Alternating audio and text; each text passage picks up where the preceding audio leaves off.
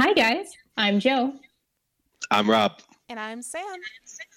and welcome to Athenaeum, a podcast about writing, literature, and the culture that feeds them. Today, we're going to be talking about The Three Musketeers by Alexandre Dumas. So, you're probably pretty familiar with the term The Three Musketeers. I know I try and look up these classic books on Spotify and search for The Three Musketeers, and there are a ton of podcasts that are just called The Three Musketeers that are just like three pals just palling around. Maybe you have seen some of the other adaptations, and it's culturally just a really well-known term.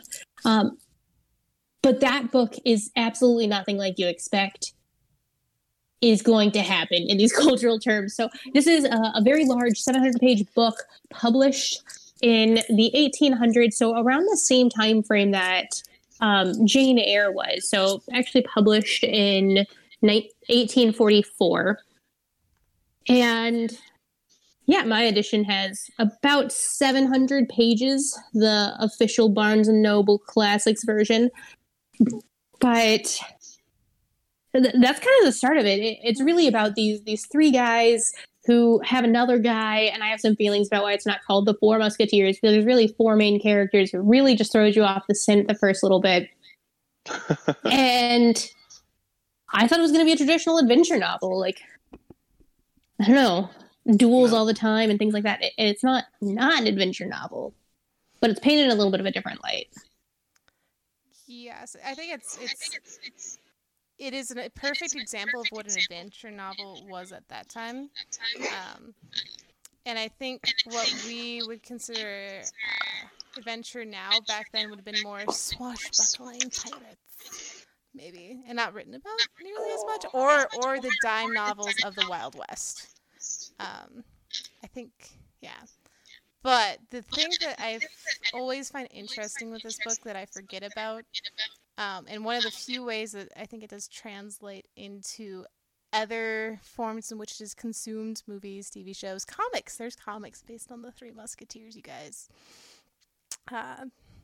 Is the fact that it's written like he's someone sitting down and telling you a story. I don't know if you guys noticed as you're going through, and an aside, this friend, do you remember just a few moments ago when I told you about this about him?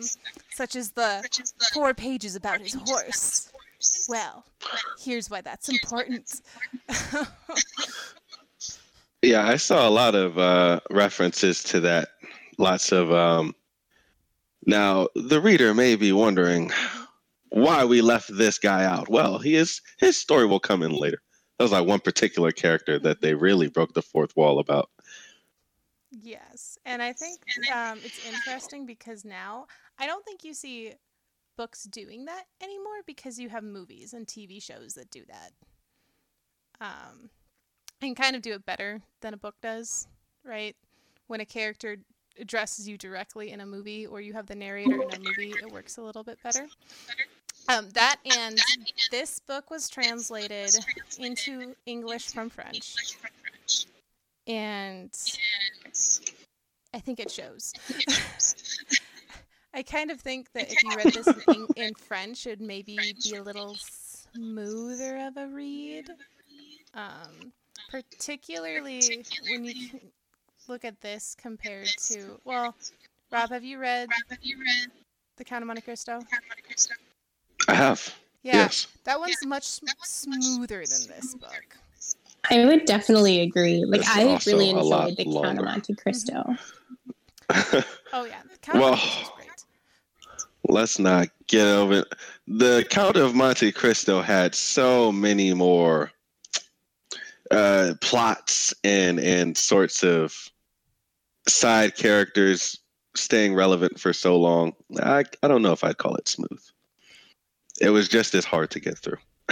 But I feel like this story on the whole felt like 15 different short stories that we tried to tie. It'd be like if we took all of the sort of Sherlock stories and tried to slam them into one book and kind of make some of the characters come back. Yeah. It's interesting that you put it that way because that is how this was published. This was published the same way Sherlock was, where one chapter was published at a time. I don't know what the frequency was. So a newspaper back then could have been weekly, monthly, or quarterly. But that's how they used this story to sell the newspaper. And it's interesting that you point that out because maybe this was never intended to be fully brought into as one book and was just supposed to be a selling point, maybe? Possibly? I think I would have enjoyed it a lot more if it would have been marketed in that same way of like, this is a Sherlock short story. Like, this is the story about XYZ. And then I had something to look forward to, like, oh, I remember that character, and it feels like just a different story. Yeah. And so that's my feedback for Alexander Dumas in his death. I don't think it was published appropriately. Like, I think it definitely, I would have had a lot more value out of it if it would have been multiple short stories. Yeah. Well, I know one thing that kind of bothered me is that you had a lot of these chapters where there's really extensive amounts of dialogue. I mean, to the point where virtually the whole chapter is a conversation. Oftentimes a conversation that is one character explaining something to another character. If I had been waiting a week or 2 weeks or a month for the next installment of something, maybe back then I would have been satisfied. But in the modern day, it was bad enough having it as just one chapter. I mean, let alone it being marketed as a whole short story. And I actually had the same problem with Sherlock the first time that I went through those stories. A lot of those will do that as well.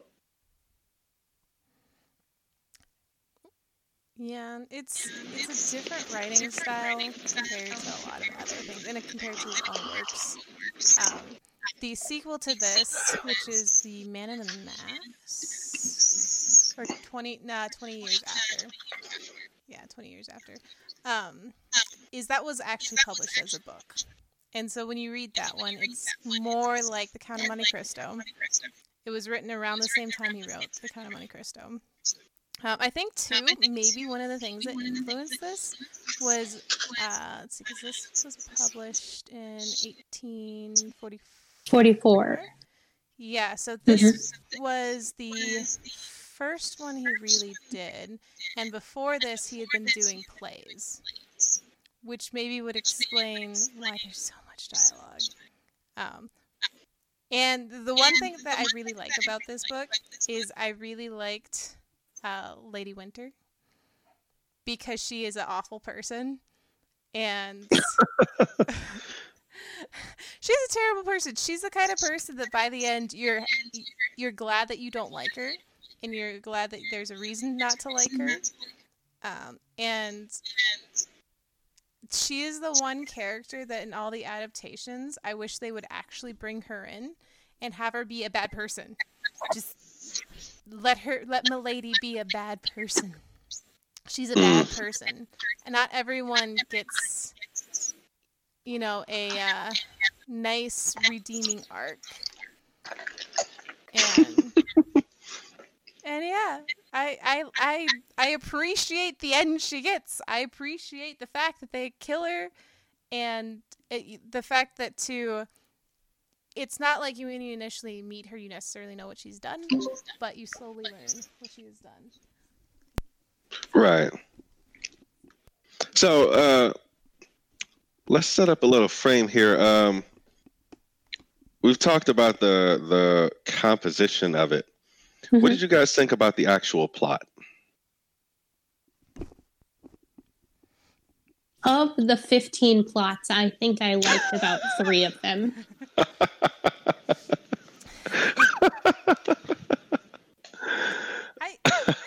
Like the search to find the brooch is like kind of fun, and then again, the ending of Lady de Winter, like, very gruesome, very kind of twisty compared to like what I expected from this book, but also really enjoyed it. Could maybe give or take everything else. What do you think, Sam? Like I said, to me, Milady's tale, that is the tale that I like in this. So I like the hints you get of her throughout. There are a lot that are unnecessary. I think too, part of it is that I think it would have been a little more fluid if we would have actually been following. I'm trying to remember. Is Athos the leader? Is he the oldest of the three? I think he's kind of like the de facto leader. I don't know. I don't think any of them answers to one or the other. No, but I think he kind of had the most. One for all for one. I think he had the most interesting story, and I kind of wish it would have stuck more with him. But I agree, there are a lot of side stories. It's like oh look, he's gonna get into a fight over his a fight over all the things. Oh look, another woman. Yeah. That is one thing I really disliked about this is they make out the men in this era to be such horrid players. And I don't know if that's true. Maybe that's true. But oh my goodness, boys. That and the fact that the Three Musketeers are not that much older than our main character. They're 3 to 6 years older than him, and somehow they've had all these experiences, so many more experiences. Okay, haven't you been fighting? And the fact that the Musketeers as a whole, not the three, but all of them, just go around picking fights with the Cardinals men. What are you doing? Yeah. Very unorganized. Yes. It was, yeah. There is no organization. A little disconcerting to kind of realize that, they're basically just like a gang that's sponsored by the king. They don't Such really a good description. They don't really have any express purpose, it seems like, outside of harassing the cardinal. Yeah. Which I think is another there's I think 2 movies, one of that actually portrayed that, because a lot of times it seems in movies, especially like the Disney movies, they seem to be really organized and amazing. No, they're just a bunch of madmen who've been given swords and freedom to go fight people. That is what they do. Even a point in there where they try to get organized but don't have enough money to get their outfits right. Yeah. Yeah. Shoot, guys, we do have to get organized. Can you imagine how, in the from a military perspective of today, if people were just kind of going around and picking fights, and they're okay, guys, we're gonna get it together, and everybody just kind of looks at each other we don't have money for outfits. Shoot, Yeah. and everybody shows up in basketball shorts and a sword. Yeah. Is my modern day adaptation of this. And there were so many points throughout the story in which they got money. That was a reward of the adventure that they were on. And then when it was time for them to actually have money for the plot, they didn't have. I was where did it all go? You just keep talking about how they keep getting all these livres and all of these pistoles. Where did they go? One of them, or at least in passing, at least some of them have had what I would describe as a sugar mama. Oh yeah. Yeah. Oh yeah. Oh yeah. Including a certain man of the claw. That was really kind of I don't know. I don't like to impose modern ideas on ancient people. But since the book itself makes note of moments in which it's okay, but remember, people were different back then. But it didn't actually mention this, I'm going to criticize it. The way that these 4 supposed gentlemen regard the women around them is actually I won't even use an emotionally charged word. I'll call it what it actually is. It is hyper manipulative. Yeah. Mostly Porthos, where he's got like the old lady that he's like seeing. I don't know. They call her Duchess or Princess. I never really knew what she was, but yeah, he's like seeing her expressly for her money. And there's several scenes in which like he needs money, and he's like, "Oh, you don't love me. Why do I even bother? I should just go and take my lonely self somewhere else." And then she's like, "You don't mean that." He's like, "Of course I do. For if you love me, you would give me 800 livres for my outfit." Mm-hmm. Like, what the heck is this? These are supposed to be chevaliers of a kind, but this behavior is like, even back then, and that wasn't that long ago. 1844 wasn't that long ago. I can't believe that this particular type of behavior could be like well looked upon. Well, especially when you look at, the Count of Monte Cristo, which he wrote after this, and that it takes a completely different approach to how you treat women and regard women in France. But I think that does lead us to a good next conversation topic, which is how poorly this book is actually portrayed in like modern interpretations and by society. Like, I don't want to be a musketeer. I don't think anyone should want to be a musketeer. So, for those of you who have a podcast called The Three Musketeers, read this book and think about what you've done. You're missing a person. You should have 4 people. You should be the 3 musketeers with 4 people. Come on. 3 musketeers with a friend. Mm-hmm. Mm-hmm. Yeah. Tag along. Yes. That just stresses me out so much. And again, like if I think of the Three Musketeers from sort of pop culture, I think of people who are likely chivalrous and like these are the gentlemen fighting for my honor. Nope, not honey. They are not fighting for your honor. They are fighting for themselves.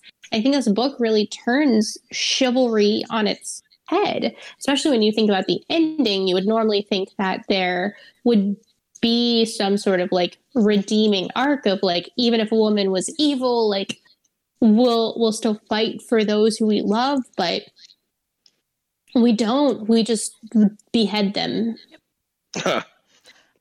I think anyone who actually like researches chivalry and what it means, this book is not about chivalry at all. Not at all. This is about a bunch of guys who like being guys and want to be guys. Yeah. It like these guys are what would be the modern society equivalent? These guys the original are frat boys or the professional NFL players who just do whatever they want because they can blow their money. Yeah, like I'm thinking like Wall Street bros who just like kind of pick fights in New York City for the heck of it. There's like 3 super close guys. Seem like they make money, but and actually it's their wives that, provide for everything, or, mistresses. Nobody has a wife in here. They have somebody else's wife in here. No, they have one wife. There is one wife. Our lovely Athos. Athos is like the only one that, of the 3, he's like the least, or of the 4, he's like the least offensive of the 4. But I mean, I wonder. But like, that's not a high bar. Like, it doesn't. It's not saying like he's he's like the least offensive. Yeah. What's really funny? Oh, sorry, I didn't mean to cut you off. It might be because he's the only one that's married. So what's funny is that in like the 2 different movies that I've seen, the one that had Charlie Sheen and Kiefer Sutherland, and then the other one, now I'm wondering if I actually did see it, but I know that it had Logan Lerman, Luke Evans, Orlando Bloom. Um, man, Luke Evans. Oof, I get shivers just thinking about him. Anyway, there is so much like it seems like that people wanted this story to be that I think everyone just came to the consensus like it was a it was a good premise, but the execution of it was man so just unlikable. I mean, even if you appreciate the storytelling, yeah, there's no one out there I don't think that can say that these are especially likable characters. So that's why we get these movies where they're doing all these like crazy, adventurous stuff. I mean, even in the book, their exploits weren't really all of that. I don't know. I would say exciting, maybe with the exception of a couple of D'Artagnan's moments. But yeah, for the most part, they were kind of just like guys who were just going around the countryside of France and occasionally the city of France, and then they would run into a guy and either kill him or get hurt, and then they would just move on to the next plot point. But I was waiting for the scene where they were. There was one movie where they were like swinging from banners that were like outside the Louvre. There was rifles firing everywhere. I think the cardinal was trying to assassinate the king. They're like, "Oh, we must defend the king." It seemed like the king didn't even really care too much about his musketeers, and the cardinal came to care more about the king's musketeers than the king did. Like, it was strange. In the movies, they always portray the cardinal as just this awful human being, and his, what did they call us? It was just the cardinal's men. Is that what they were called? Yeah, I think so. I think so. As just these terrible people, but the cardinal's men, like, actually did stuff, and like actually had a job. It seemed like generally it was the musketeers picking fights with them. And yeah, I know the cardinal did bad things, but his men seem to have a real purpose in life. Well, so much of the book, the cardinal is sort of like this kind of behind the scenes person. We just imagine him as being super evil. When you actually like meet him later in the book, like he's not as bad. Maybe that's like my perspective. I just imagine he's like these clear lines of like good and evil, and like he is purely evil. Like, yeah, he's conniving and like kind of he's not a great guy. Like, I'm not trying to like put him on a pedestal, but he's not pure evil, especially compared to some of his men. Mm-hmm. Yeah. And that was what was interesting, was that it really didn't seem to me like there was any particular reason for the king to employ a force to harass the cardinal, outside of the fact that, like, literally just because the church had power in France, same way that it did across all of Europe. But the king seemed kind of like a little bratty in that respect. I think here's where you see him, because right, this is set in the 1600s, written in the 1800s. The musketeers were actual. They were the king's guard, right? They were the king's private military, which I think is really lost in this, because this makes it seem like they were literally just made by this king just so he could show up the cardinal, and that's how they behave. And I wonder if the musketeers of when this is set in the 1600s read this story, how angry would they be at how they were portrayed? So this book is apparently based on a set of diaries, essentially, by a musketeer. And the three musketeers are based on actual people, but I just don't I don't think it did justice to who they probably actually were. Yeah. Yeah. I mean, or if it did, man, their story isn't as great as you would guess it would be. But I think that generally the modern versions pay a little too much homage to this story, but they leave out, the bad guy who has an interesting plot line. Because, I have a theory that part of that might be that when a lot of these movies started coming out, it's generally if you did it that way, then the way they make the stories, it would make it seem like all women are evil instead of just this individual person. Is my hot take. Well, there's also that all women are cowards. Yeah. Mm-hmm. Cowardly or evil. If they're brave, there's a chance that they're conniving in some way. Yeah. Which I guess if that's why they don't do the Milady story. But I think that through the retellings of the retellings of the retellings of this story,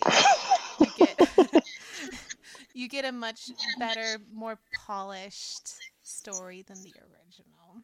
I also wonder if the pop culture references to Milady aren't done well, because there's so many flashbacks that you would have to see her in different parts of her life, and it would show too early, I think, that it was the same person. Yeah, true. Alternatively, they could just make a movie that's centered around Milady.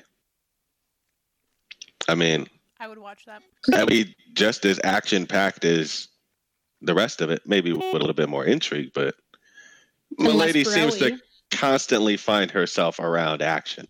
Mm-hmm. I mean, usually by her own hand, the action is made. So, but yeah, speaking of Milady, I wanted to kind of talk about what did you guys think of the whole sense of adventure, because that was why we picked up this novel. Mm-hmm. And for me, when we got to the ending of it, or I should say when I got to it was not, we didn't read it all together, but when I got to the ending of it was when it occurred to me that I don't know if I would call this an adventure novel, because it seems like all of this stuff has just been really about Milady. And I recalled the first time that I saw her, and it was like, sure, maybe there were some technical adventures, but it seemed like all of our heroes were they happened to be in a place at a particular time, especially in the second half of the book, to where they somehow encountered Milady, and then she began deliberately encountering them. And it was just to me, it was unappealing, because I wanted to see that kind of swashbuckling sort of action adventure. Whereas we started to get a lot more intrigue and these deep personal motivations. And I don't know. I didn't feel like it meshed very well with the sense of adventure that was prevalent in the first half of the book. Would you say then, because this book, every time you look it up, is irrevocably adventure. Mm-hmm. Would you say that this has been misgenred? I would say that the genre has changed. I think myself, and when a lot of other people think about adventure, we don't think about sort of that classical definition of it, where it's literally just any sort of escapade. But mm-hmm. we think about specifically you're going on some kind of physical journey, like you're actually going somewhere and you're encountering what's along the way in the pursuit of some sort of goal. The difference between exploration and adventuring, in my opinion, is that you have a goal, something that you're going to another place for. And while D'Artagnan did do some of that, unless I'm mistaken, it was all in the first half of the book, mm-hmm. which is why I kind of lost that feeling that, now we're just on adventures in the sense of these sure are crazy times, And I think we'll get into it more in a couple weeks, but I just did like a quick Google of like adventure genre definition, and it's like adventure fiction is a genre of fiction that usually presents danger, gives the reader a sense of adventure or a sense of excitement.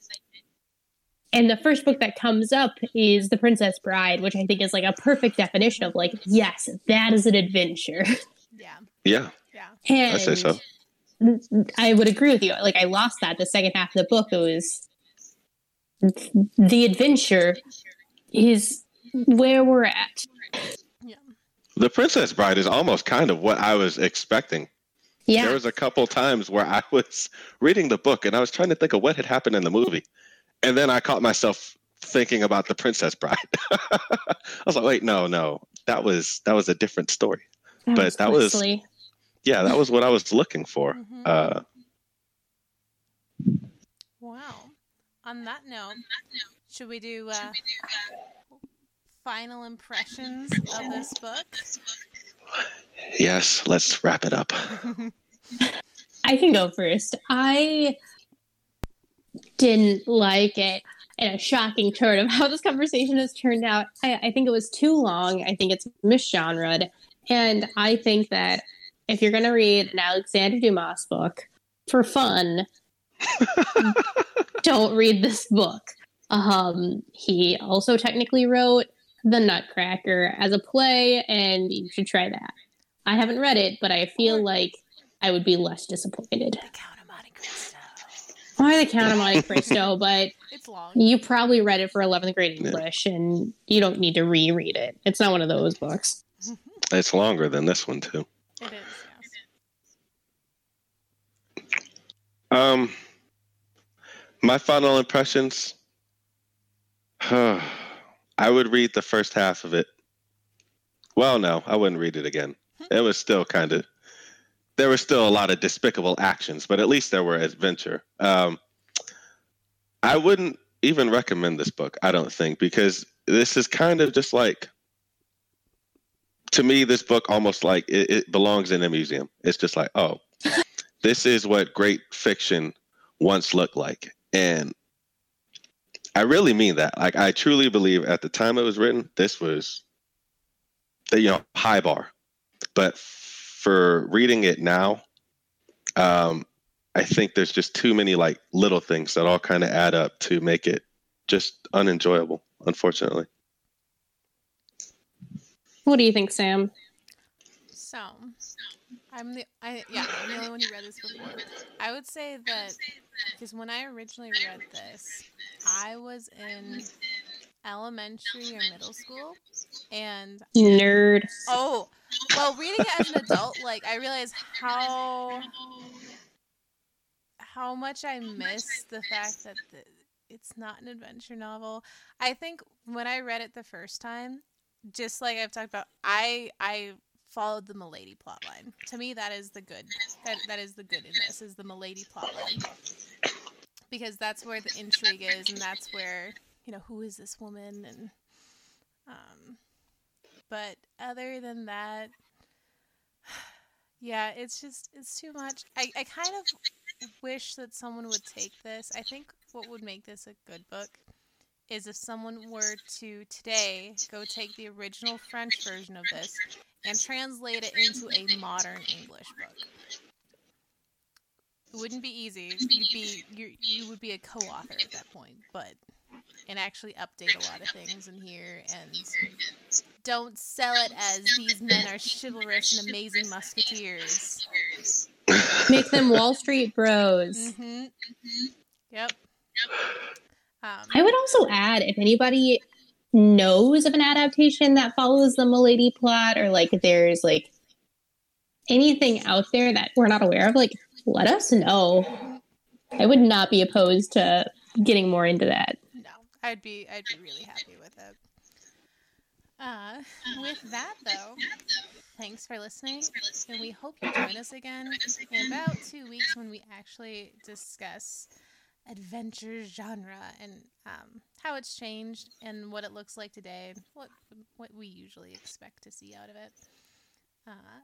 And until then, subscribe, drop a like, send us any comments on Instagram at Athenaeum Podcast or atheneumpodcastlit@gmail.com. Hope to have you listen to us again later. Bye. Bye.